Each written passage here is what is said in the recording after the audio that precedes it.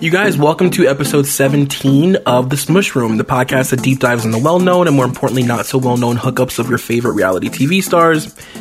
It is me, Troy McGeady, and I'm going to be honest with you, today's episode is a little bit self-serving. It's something that I wanted to do for a really long time, and I felt like now would be appropriate because actually I wanted to record this one like months ago, this is week 17, so I wanted to record it like last month, but Molly and I had just done the Britney and Kevin chaotic special, and I felt like I didn't want to like bombard you with Britney content or like make you think that I'm going to force you to listen to me talk about her for hours every week, because I could, and truthfully that's what I want to do, but I know that that's not feasible. So I waited a little bit to record this one.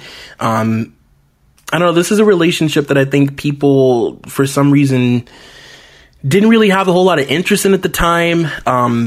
They didn't really, for some reason, it was known and it was public, but nobody really cared about it. And I care a lot, which I guess is the basis of this entire operation.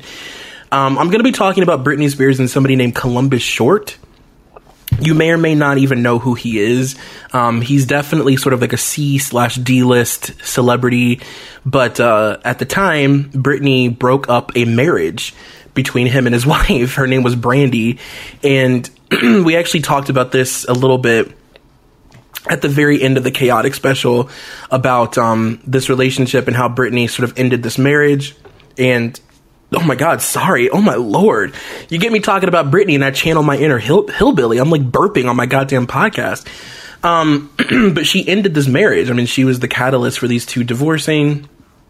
And like shortly before this, like this is right before she married Jason Alexander. And I have a theory that I'll run by you that I believe she did that as a result of this relationship to kind of get back at her family and at Larry.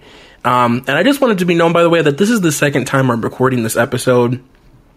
I did it before, and it was weird and splotchy, and there were glitches, and I sounded like a fembot, and I don't know. So now I need a cough drop in order to record the second one, because my voice is basically gone.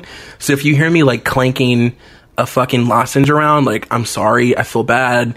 I will try and edit it out, but I need it in order to talk. Like, I'm about to start sounding really raspy here in a second, but we'll power through. And like I said before, this is definitely a self-serving episode, so I'll try not to go on too many like rants and tirades and tangents about Britney and my fandom, but it'll be hard, especially at this time, because 2003 is my favorite year of her life. Yes, I have a favorite year of Britney's life that she was living, and 2003 is it. I love 2003 Britney. I love early 2003 Britney.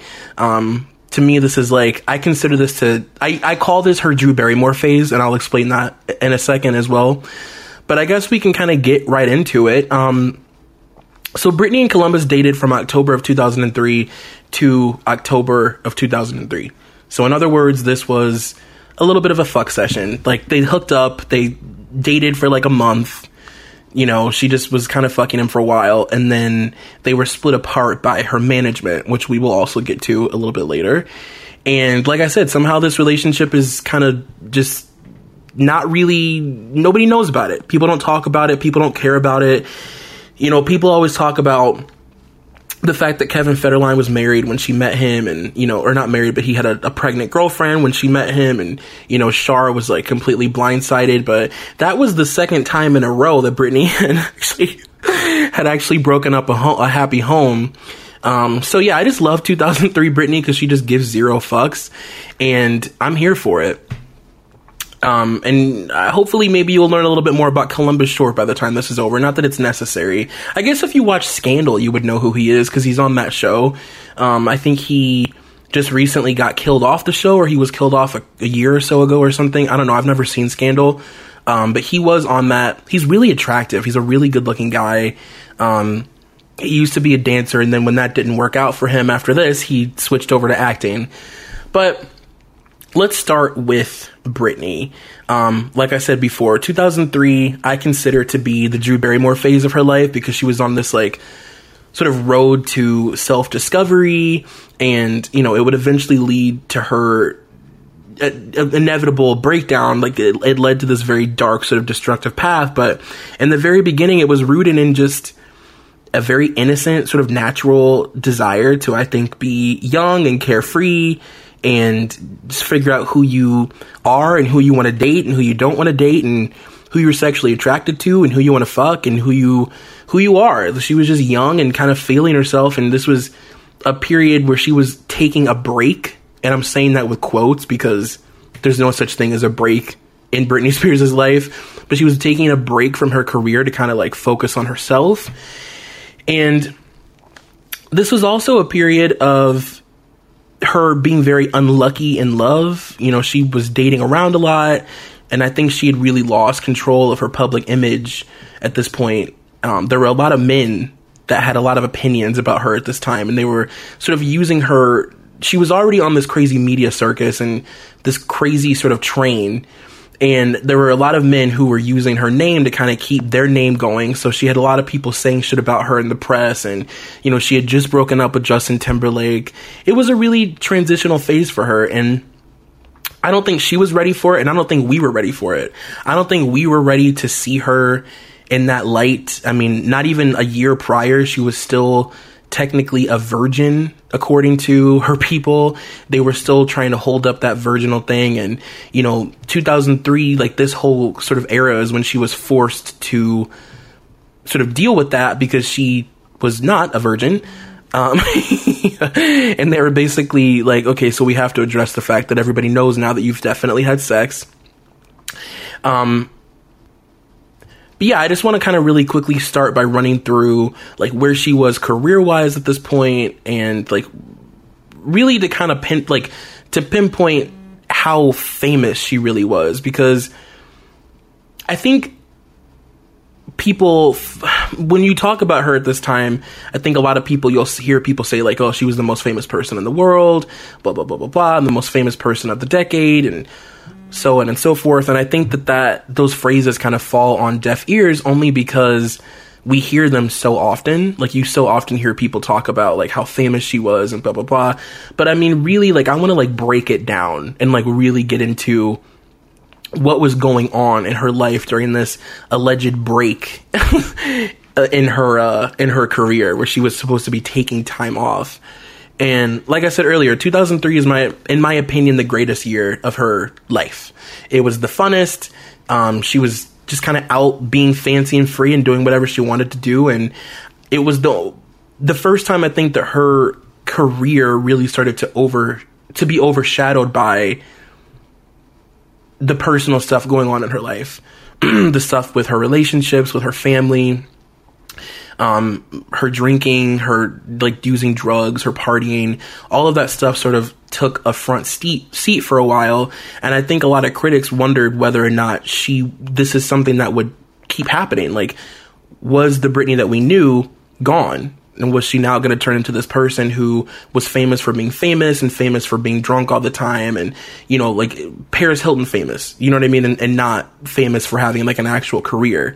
And she was becoming a huge tabloid target, especially, you know, as a result of her breakup with Justin. You know, I think she was really just enjoying the attention that she was getting from having that terrible breakup. And I think she was enjoying the attention she was getting for doing other things. I think she thought that going out and being with men and going to clubs and being drunk and appearing to be happy and not, you know, fazed by him breaking up with her, I think that she thought she was sort of like winning. Like, that was her way of showing him like, oh no, I'm beating you. Like, I'm the happy one. I won. You know what I mean? I'm out with Colin Farrell. I'm out with Fred Durst, which we'll get to in a second here. You know, I think that was her way of sort of showing like, I'm the winner in this. I don't look stupid. I don't mind that he released that song about me. I don't care. You know, I'm happy, you know, and I think she used men and alcohol to sort of fill those emotional voids that were happening in her life at that time. I mean, if you look back, like, her parents were divorcing. You know, her father was still a full-blown alcoholic. Her aunt had just committed suicide. You know, she had broken up with Justin. You know, she had no privacy. Like, her privacy was being completely stripped away at that point because she was a part of this huge circus with that relationship ending. And like I said, I think she started using substances and men to kind of fill those voids and just kind of block out what was actually going on, which just further proves my point that I've always said about her. And like, actually, on one of our new Emotionally Broken Psychos pages, Jesus Christ, you can tell that I've done this already now. I'm sorry, my energy was so turned like 20 minutes ago. One of our new podcasts, they're Emotionally Broken Psychos with Cara Berry and Ryan Bailey, about Kylie Jenner's new reality show that's premiering, I want to say on the 23rd of August. I could be wrong, or maybe it already did premiere. I'm not sure. I should have checked that before, but I heard Cara say that, you know, she compared Kylie to Britney in the sense that they're two people who have been famous their whole lives, and they don't know what it's like to not seek attention and not receive attention, and they don't want to exist in a world where they don't get it, even if they think they do. And I actually completely agree with that. Like, I think a lot of the issue with these people, like, you look at somebody like Justin Bieber, who claims to like not want the attention and he wants to be left alone, but then he does really outlandish things so that people talk about him, because I don't think if they get like an ounce of not being talked about, I think they lose their shit. You know what I mean? I think they seriously just lose it because they don't know that world. It would be the exact same for us. I think, like, if all of a sudden every single thing you did was blown up and you were in tabloids and talked about by millions of people, you would freak the fuck out and you would want to retreat back to what you know, which is not being talked about in that way. And I think that for them, it's the complete same, but just reverse, where they just want to retreat back to what they've known and what's always made them feel happy, which is being constantly, you know, fulfilled and what's the word I'm looking for? Validated by media coverage and by attention and fans and people throwing shit at you on stage and selling out your arenas for you and listening to every word that you say and wanting exclusives from you and wanting to buy your product and like all that bullshit. But yeah, I think that they definitely kind of have that in common. Oh my God, I should like drink a coffee or something. My energy is so low now. I feel bad. We're only 12 minutes in though, so I can kind of pick it up. I'm going to pop another cough drop in my mouth. Please excuse me. I'm 97 years old. And in 2003, Britney had also released her critically acclaimed at this point now, In the Zone, which in my opinion is the most important and the best album of her entire career. I think In the Zone is her greatest work. I think it's her biggest accomplishment. I think all of her albums up to that point had, you know, huge cultural impacts, obviously, and had been very important for different reasons. Were very impactful to, you know, the culture at that time for different reasons. But I think very specifically within the Zone, that was the album that sort of solidified her as a pop icon and like moved her away from being like a princess or like a, you know, a girl who was maybe a flash in the pan in some way, which I think at that point we had kind of known Britney wasn't going anywhere, but it really solidified it as like, oh, you're actually like one of the queens. You're not just like another one of those pop girls that's had a long career. And I think it also had really solidified her as the next in line to Madonna. And I think Madonna had really solidified that as well. I think she sort of, in her own way, had come forward and said, like, I choose Britney. Like, I choose her as the one to replace me, you know, by them recording In the Zone together, or, I'm sorry, Me Against the Music together and performing at the VMAs and their friendship and them sort of pimping each other out that whole year. I think that was her way of sort of saying, like, she's the next me. I choose her. Of all the girls, of Britney and Christina and Jessica and Mandy and all of Willa. I'll throw Willa in. Why not? It's 2003. Of all the girls, she's the one that I choose to, like, take my place. And that was really important. And I think everybody sort of knew that at that point, that it was unspoken, but it was also sort of, like, realized, like, okay, so she's now up there with her. And I just want to really quickly to go through the singles from that album, because I mean the impact that they had culturally at that time was just completely insane. I've said culturally 48 times in the past 2 minutes. I'm very sorry. The first one being Me Against the Music, obviously huge fucking impact. Like, the first song that Madonna's ever been featured on as a feature, and not as like the person driving the song, or the song that it's going to be on her album. She was you're the person who gets the first Madonna collab where she's a guest in the and she's not in the driver's seat. Like, that's huge.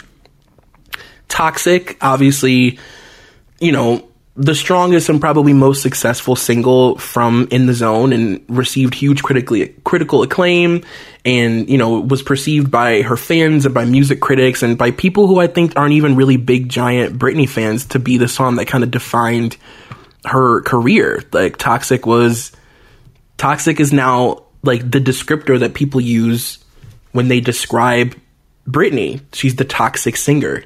You know what I mean? That song is now her legacy. It's like her Vogue. You know what I mean? That's the song that in 30 years, when she's an old woman, that's the one that they'll constantly still... Because if you think about it, I mean, it's been more than 10 years, and they still quote her as the toxic singer, the toxic star, the toxic singer. It's always in there somewhere. Every time, like, Can We Talk? The response to Justin Timberlake's Cry Me a River, and what is often described as, you know, the greatest thing artistically that she's ever done in her career. You know, she wrote that song, she came up with the arrangement, you know, I mean, that song was so impactful, not only on our culture, but I mean, like, that relationship was already just such a huge, giant, heavily covered breakup, and that really was just like pouring a giant bucket of gasoline on it. Like, all of a sudden, it was the most important thing happening in the entire world, was that these two, like, 21-year-old kids had broken up, and he had released his song and she had released her response, and it was just I mean, we hadn't really ever seen anything like that before, ever. And, you know, that music video is often cited as being something that sort of predicted, you know, her future breakdown, and it's predicting sort of like where her career would end up, and what she was sort of trying to, I guess, communicate to the public of what she was feeling or what was going on in her mind at that time. And I mean, I always go back to, like, I don't know if you guys remember back in the day, like, that song, the music video, like, the treatment that they had come up with for that video was so much different. And I remember it was so controversial, like, they didn't want to release it because they thought that it would be like a bad, you know, for her younger fans to see her like that. But she was supposed to commit suicide in that music video. And at the end, when I guess they changed it to, like, the reason she drowns is because the camera guy had hit her head earlier and, like, given her a concussion.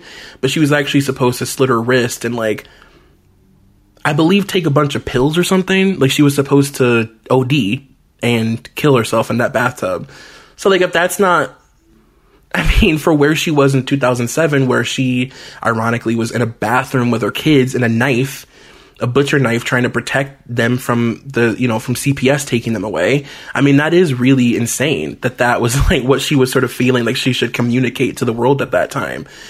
So, and then I guess the one that the honorable mention would be a song called Outrageous that ended up not actually having a music video because she fell on the set of that music video and twisted her knee out of socket or broke it or whatever the hell happened. I think she dislocated it or something.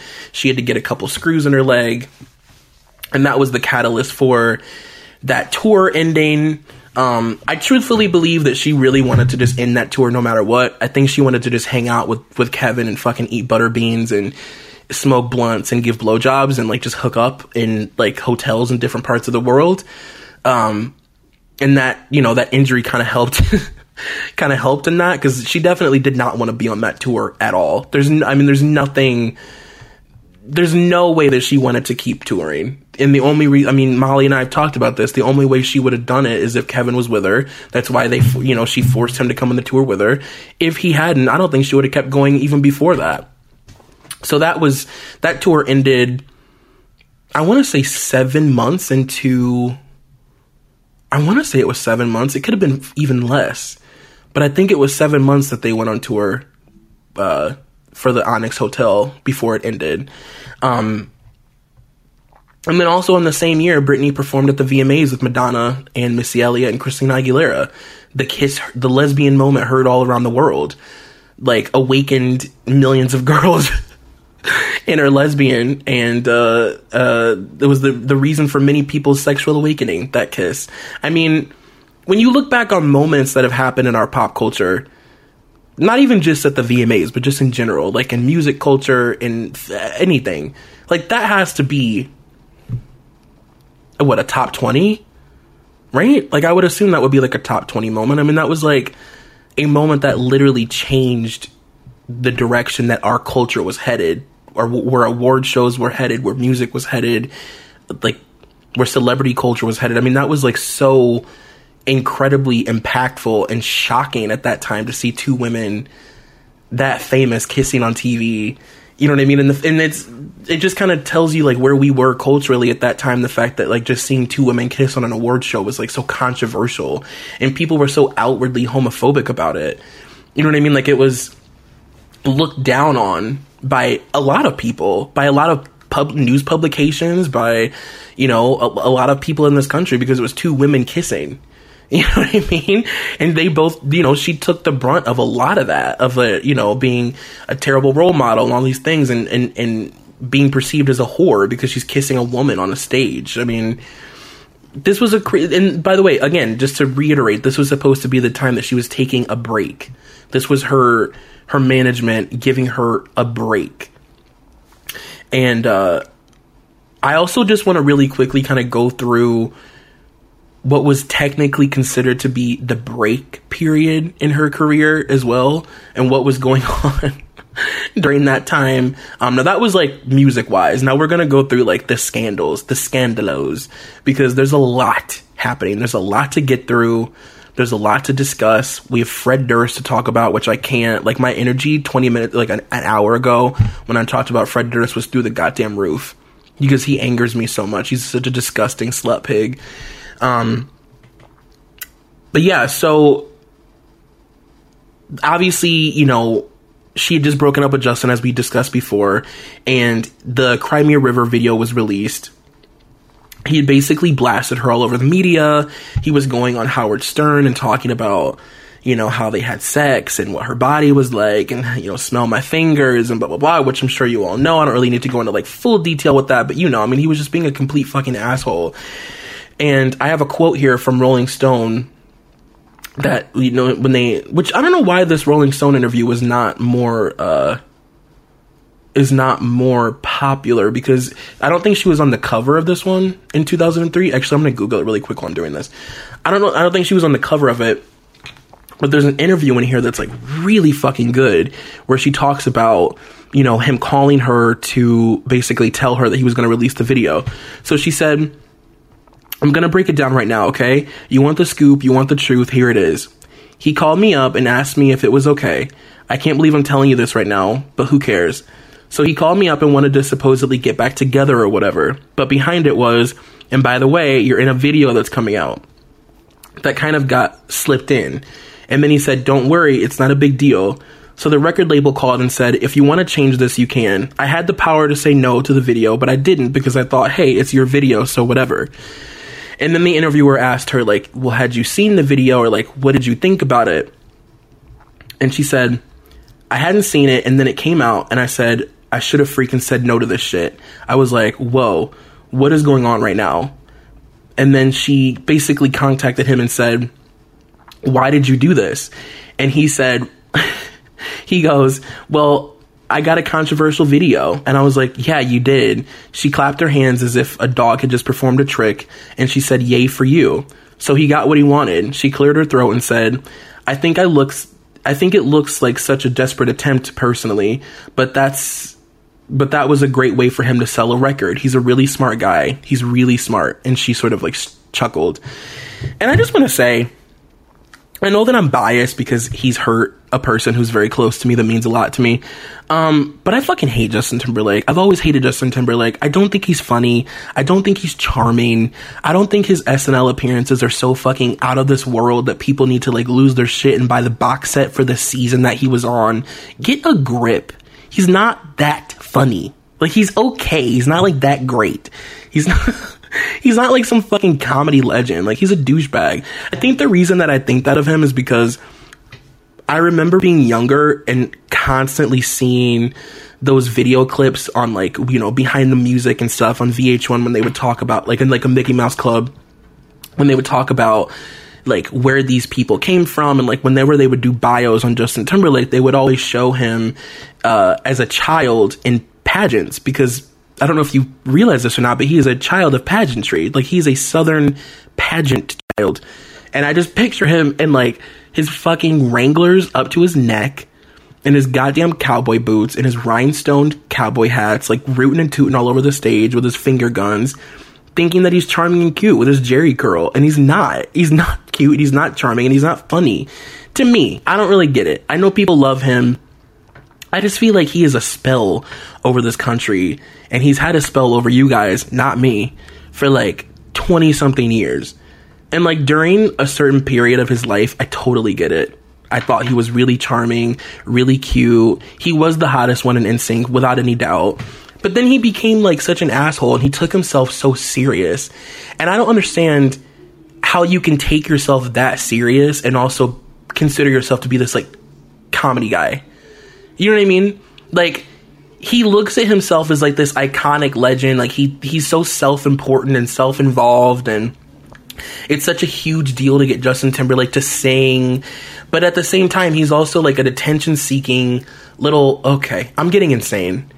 I'm really exposing a side of myself to you guys. See, about 10 minutes ago, I was not feeling very perky, and now all of a sudden, I'm like standing up and pacing and like smoking.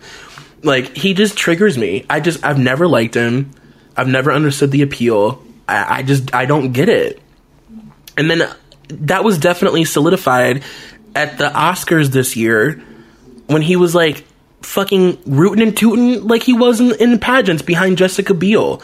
Like, when they were photographing her, and he could not just like give her fucking moment. It had to be about Justin Timberlake. Let me also just add, by the way, I feel like sharing Clueless right now when she's like going on that tirade about partying with the Haitians. So I've also always had an issue with the fact that he allowed Janet Jackson to just fully go under and get fucking attacked in this country after the Super Bowl. He never came forward and said anything about the fact that they both were involved in that. You know what I mean? And like, he did that. Like, yes, and we all know by now that he was supposed to rip off her cup, and it was not supposed... There was a whole thing involved, and he ripped off too much, and he took her whole thing off, and her titty popped out. We all know that by now. But like, he just let her be blamed for that. And what did she even do? He pulled it off of her. She was exposed all over the goddamn world at the Super Bowl with her titty out, and she got blamed for it. And he never one time came forward and said anything to try to help it. And to me, like, that's the kind of guy Justin Timberlake is. He's an opportunist. I need to breathe. Holy shit. So I don't like him.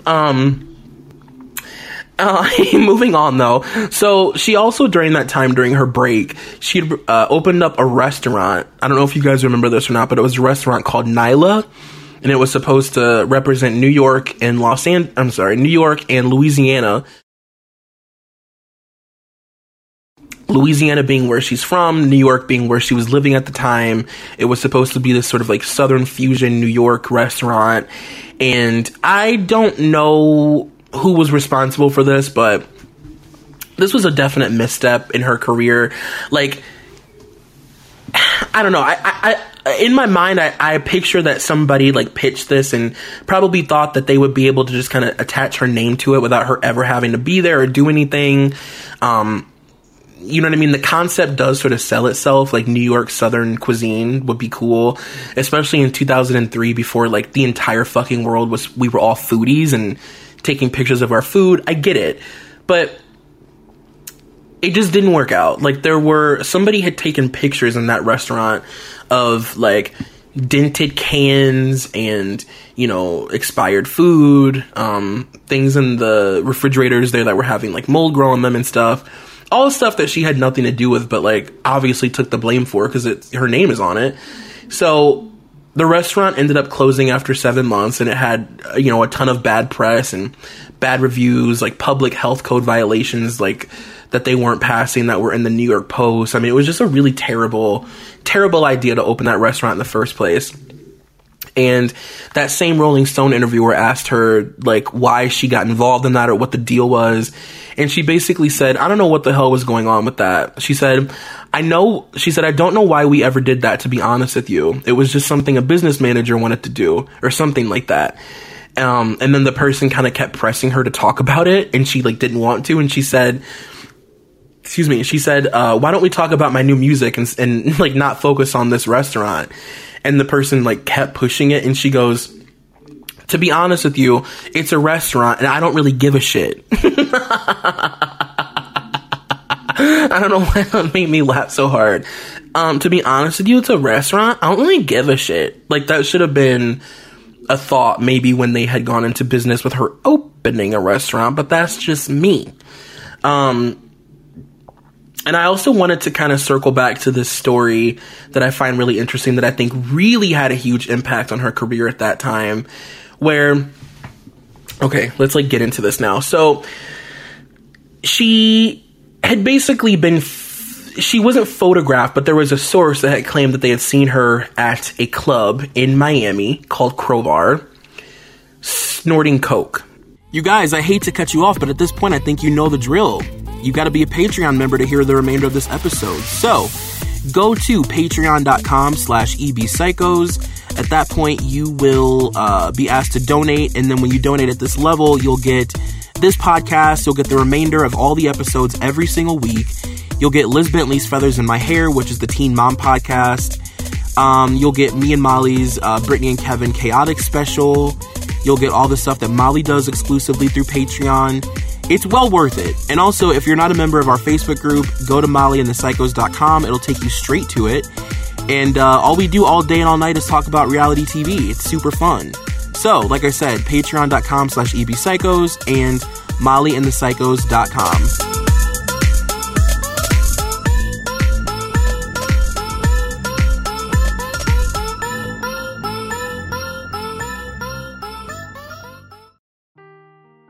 Seeking the truth never gets old. Introducing June's Journey, the free-to-play mobile game that will immerse you in a thrilling murder mystery. Join June Parker as she uncovers hidden objects and clues to solve her sister's death in a beautifully illustrated world set in the Roaring '20s. With new chapters added every week, the excitement never ends. Download June's Journey now on your Android or iOS device, or play on PC through Facebook Games.